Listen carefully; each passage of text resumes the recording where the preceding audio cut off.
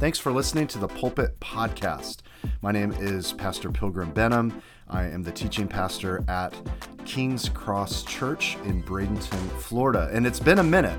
It's actually been a few months since my last episode that I uploaded, and there's been a few reasons for that. It's been a very busy season for me and my family, just wrapping up the conclusion of the spring semester for me at Western Seminary. I really have enjoyed my time there for the last 3 years, and I just graduated. Even though it's a little bit odd, I have one more semester in the summer to complete and then be completely done. So it feels a little bit odd saying I graduated and I'm complete when I still have one more class to take. But that's how it works. You have one commencement per calendar year. And so had that happening. We had Easter. We had some family illness. We had a lot of travel. My wife and I spent our anniversary this year, 23 years of marriage, which is incredible and odd. I don't know how the time has flown by, but if you marry your best friend, then that's maybe one reason. But it also felt like we got married when we were 10. How have we been married 23 years? But we spent some time in Nashville, which was really just relaxing. And it dawned on us, we had never, up until that point, 23 years in, so maybe a little bit overdue. Might want to replace the word maybe. Definitely overdue. But we have never in 23 years flown anywhere just to spend time together outside of the context of church or ministry. So that sort of honestly convicted me a little bit, like, wow, you need to do some more trips with your wife. But we would get creative. We've always been a little bit just not paycheck to paycheck, but we're not living high in the hog as people in ministry, but we would always tack on trips to the best of our ability to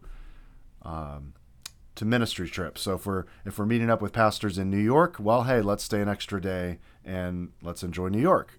Or if we're in California, let's get there early and we'll spend the weekend before the conference or whatever. So this was really cool to take the time and get away without any ministry or church related things. Now, incidentally, we were in Nashville the week after the mass shooting at Covenant School. And so we did drive by there, and we did have an opportunity to stop at the campus. We weren't allowed on campus because the entrances are barricaded and there's a posted policeman there. But we were able to go up to the memorial at each entrance, and particularly one entrance, there's a lot more access. So we went up and just spent some time mourning and praying and looking over all the flowers and the notes that people had left. And so that was pretty heavy. But anyway, needless to say, it has been a long time. It has been too long.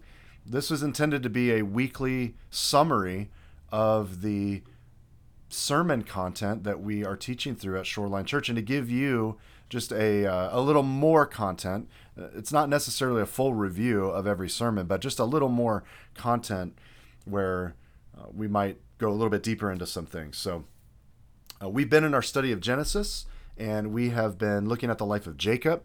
And this past Sunday, we were in Genesis 34 in what can only be described as one of the darkest chapters in the life of the people of God, but certainly the darkest chapter, so it would seem, in the life of Jacob and his immediate family. We know Jacob had 11 sons at this point. He has one daughter from Leah. Her name is Dinah.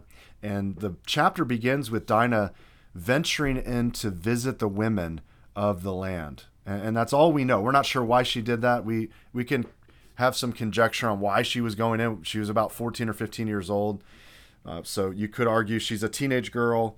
You could argue she was being rebellious and wanted to see what the women of the land were talking about and how they dressed and what were their customs. Maybe just an intrigued and curious teen girl. Certainly, she was the youngest of 11 or of 12 and out of that 12, there's 11 older brothers. So maybe she needed to get some space and some fresh air because of all of her brothers. But nonetheless, She ventures into the women of the land, and the very next verse says that Shechem, whose the city is named after, he's sort of the city prince. His father seems to run everything. But it says that he sees her, and then he captures her, and then he laid with her and humiliated her. So this was an aggressive act of sexual abuse, sexual sin, sexual assault, however you want to describe that. This is not a consensual love relationship where Dinah wanted to return those affections, and so they found themselves crossing a line that they shouldn't have crossed, and just their passion for each other was just out of control, and it spilled over, and instead of getting married and making a commitment, this was an abusive situation. He's capturing her. He's a man of authority. He's a man of renown and notoriety and power, and he seizes her, and he takes advantage of that. The fact that she's this underaged girl who's alone. She's a foreign girl, and so he takes advantage of his position and her position, and he abuses her. And so we looked at the devastating realities of sexual sin or sexual assault, sexual abuse on Sunday, and we dove into some statistics which were really frightening. And I couldn't believe it just in the research that 1 in 4 women and 1 in 6 men will have or will be abused in their lifetime. And so when you start thinking about it, it's like, this is a huge percentage of our church, and we don't seem to be ministering to anyone in particular that has gone through this trauma. We don't seem to have any ministries, or if we do, they're very fringe. We don't talk about this enough. And I've always said I want to talk about topics as often as the scripture speaks of them. So when we come to a text like Genesis 34, where we read about this sexual sin in the form of abuse or assault, I want to make sure we take the time to talk about it. It was very, very enlightening and very, very scary that statistics say 80% of those who are sexually abused are done so by someone they know. So we as parents will often say, stranger danger, stay away from people you don't know because they may harm you, they may hurt you. But the reality is that's not the case with sexual abuse. This is happening by family members. This is happening by family friends. This is happening by those who babysit and those who maybe even go to the same church or are known by the family. 80%. So the vast majority, only a small minority of sexual abuse takes place with someone that you've never seen before and you don't know. And so this is a major issue. And so we spent some time talking about the importance of Jacob and the brothers coming to Dinah's aid. And what do we see is that both of them overreact or underreact. So Jacob underreacts by not really dealing with this head on. He's the prototypical father who doesn't believe the victim. He actually doesn't take it far enough. He doesn't actually seem to come to Dinah's defense. In fact, by the end of the chapter, it seems like all he cares about is that his own honor, his own name may look spoiled to the people around him. It's almost as if he cares more about his reputation among people than the sin that's actually taken place in the chapter. And then you have his sons, and his sons seem to overreact. So not only do they step in where he should have stepped in, which sort of was part of the ancient Near East culture, the brothers, the sons would be the ones that really took the initiative and handled these sorts of situations. And that's for good reason. That's understandable. Jacob is older, so it makes sense. But they overreact, and they go to the extent of not only dealing with Shechem, but they also murder his father, and then they kill every single male in the entire city after humiliating them by making them be circumcised for no reason. They did this ruse of, we'll become one big family. This will work, but we need you to be circumcised, which was true. If they were going to join together as a family, they would have had to be circumcised. We learned that back in Genesis 17 when God established the sign of circumcision with Abraham in his covenant with him. that was a stipulation, is that all of the men in your household, either your sons or those who become your slaves, whoever joins with this family, everyone in this household, every male must be circumcised. So that had been clear. And so they would have had to been circumcised anyway, but the brothers do this in such a way that it leaves all of the men in the city vulnerable. It leaves them in a state of pain and physical recovery. And so on the third day, when they are most sore, it says Simeon and Levi go in and they put all of these men to the sword. They killed them all. But even worse than that, they then plundered them. They stripped them probably naked, took all of their jewelry, their money, their shoes, their clothing. And then it says they took their wives and their children and their flocks, everything they owned in the city and in the field, and they plundered them. So this is just an overcorrection. And we talked about how with sexual abuse, murdering the perpetrator does not take away the sting of the offense. A huge act of revenge or vengeance, retaliation, does not, it may feel good, but it doesn't undo the horrible nature of the act, the crime, the sin that was committed against the victim. And so we really don't get a real insight of how Dinah's doing. We don't really zoom in and say, how's Dinah doing through all of this? We really just get everyone else's reaction. Shechem, of course, as the abuser, it has this perverse, twisted view of his victim, Dinah. He looks at her, it says, with love, and he spoke tenderly to her, and his soul longed for her. And these are all, I use them on Sunday as air quotes. He loved her, air quote, because you cannot put rape and love in the same sentence.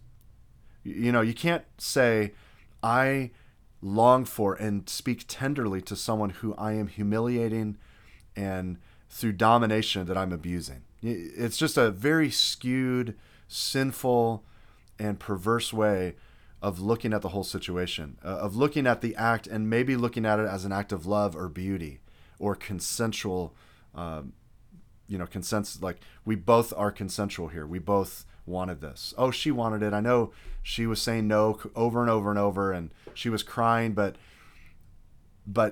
I think she was just nervous. Just these twisted way of looking at the act. And so didn't really address it too much further than that, but there are many people, maybe even you listening to this, who have endured sexual sin committed against you. You were taken advantage of. You were disgraced. You were defrauded. And just want to minister to you, just give a word of encouragement that the Lord Jesus Christ, by the power of the Holy Spirit, can cleanse you from all unrighteousness. This was a mistake. This was a sin. This was a wrong that was perpetrated against you. And I just want to encourage you not to, and maybe even some of the aftermath of that. Someone may have compounded the heaviness and the guilt and the shame of that by somehow heaping blame on you. And I know some commentators do that with Dinah. They actually say, well, Dinah got what was coming to her. She went into the city and she went among the women, and that was not smart. And so someone may have said, well, you were letting your guard down. You were getting too close. You shouldn't have been in that situation. You shouldn't have been with him. Whatever that is not your fault. It is not your fault that someone else sinned sexually against you. I just want to make that clear, that the Lord Jesus Christ is an example, or he's the perfect fulfillment, rather, of the example in the Old Testament of the Day of Atonement. The Day of Atonement, there were two goats, and the first goat was slaughtered. The sins of Israel were basically laid on that goat, and it was slaughtered. It was killed. It was put to the sword, put to the knife, the dagger, and its blood was shed to cover, as a propitiation, if we're going to use theological terms, but it is a biblical term, to be a covering, an appeasement of God's wrath, the sins they had committed. But then there's a second goat, and the second goat is where we get the word scapegoat from. And this is where the priest would lay his hands on that goat, and he'd confess all the sins of Israel, and then he would send the goat out away from the city, and it would just wander off. And the idea there is expiation, this concept of our sins being removed from us.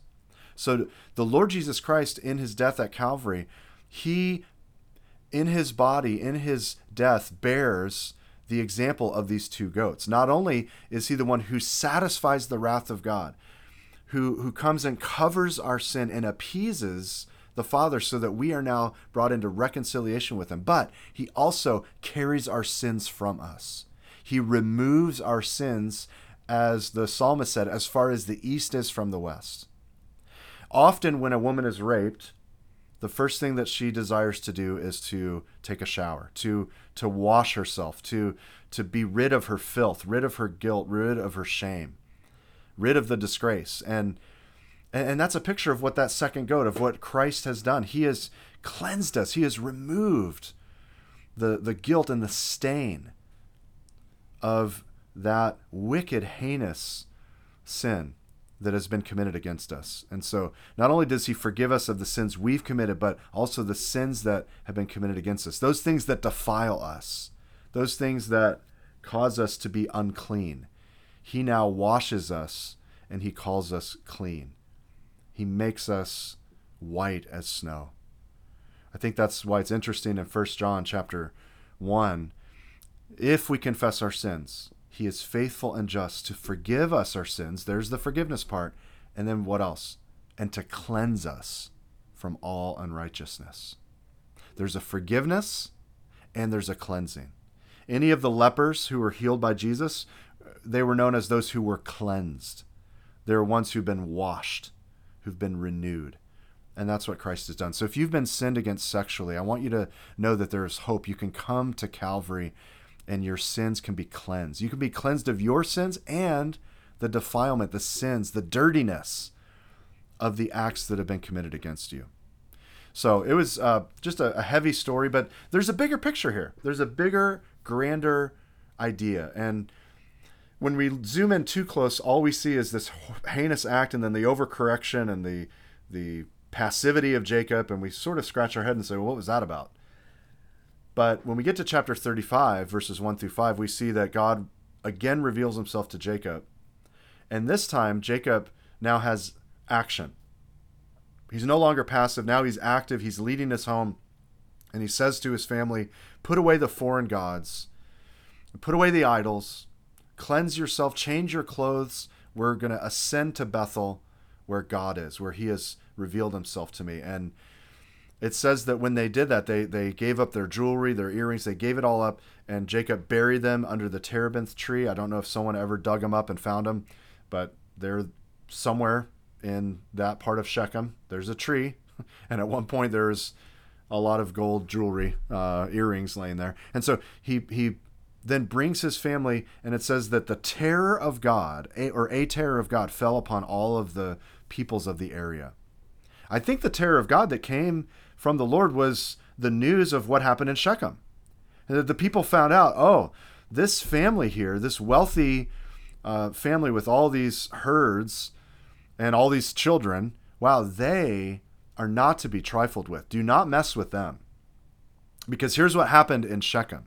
And rather than them all coming against, saying, hey, what did you do to that city, to our brother, this fellow Hivite, this person of Canaan?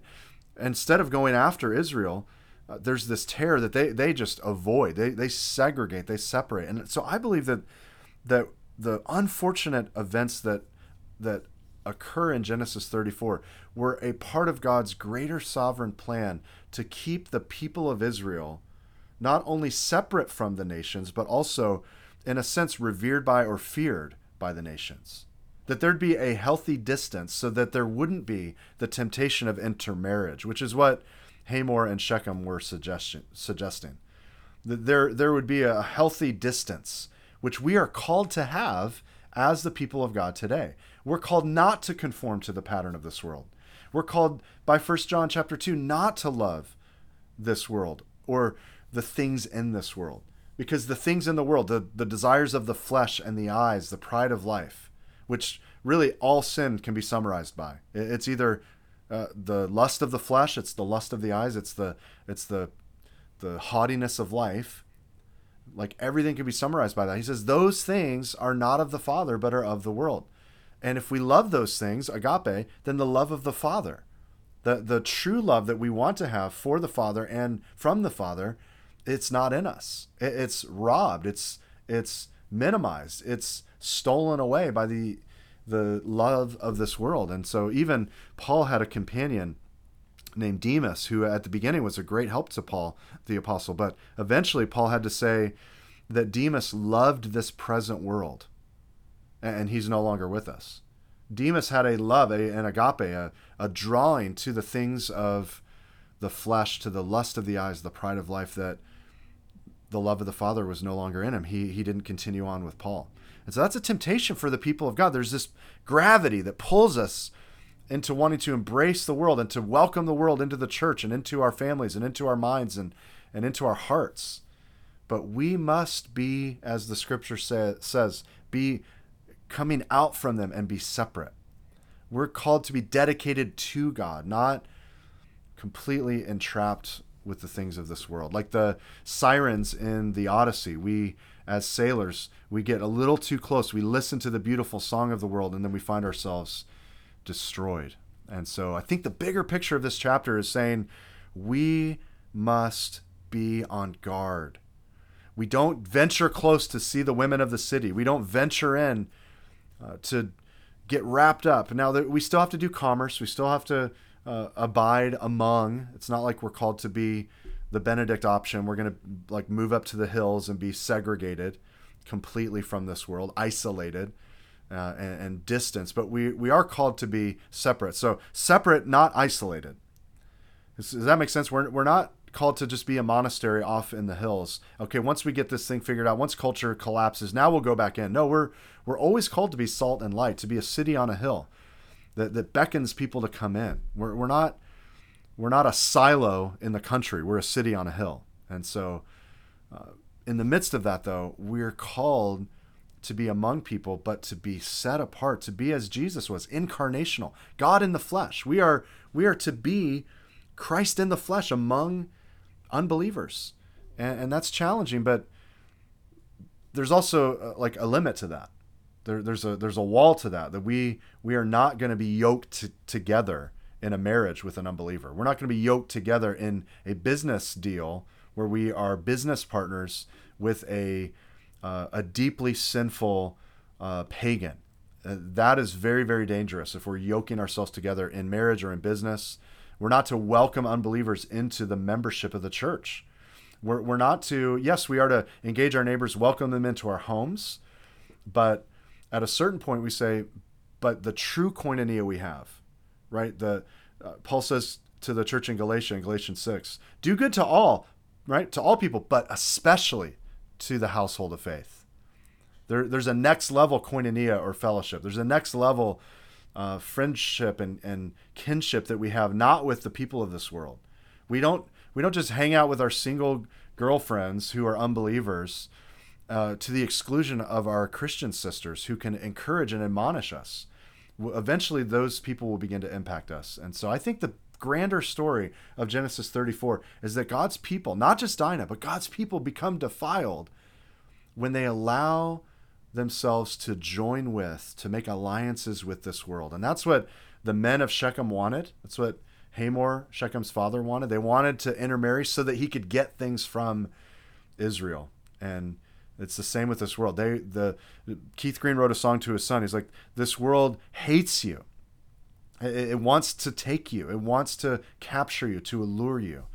And so we must be on guard. We must lean into the Lord and to our relationships with our local church, with the members of Christ Church. So anyway, it was a great study. I'm glad to be back here on the Pulpit Podcast. Hopefully new content every Tuesday as we recap the sermon. You can go and check us out on any of the social media platforms. You just look up at the King's Cross Church, or you can visit us online, thekingscrosschurch.com. And we also have a podcast under King's Cross Sermons where you can listen to the sermon content. We'd love to get a 5-star review. We'd love to hear some of your feedback. You can always email us. My email is pilgrim@thekingscrosschurch.com.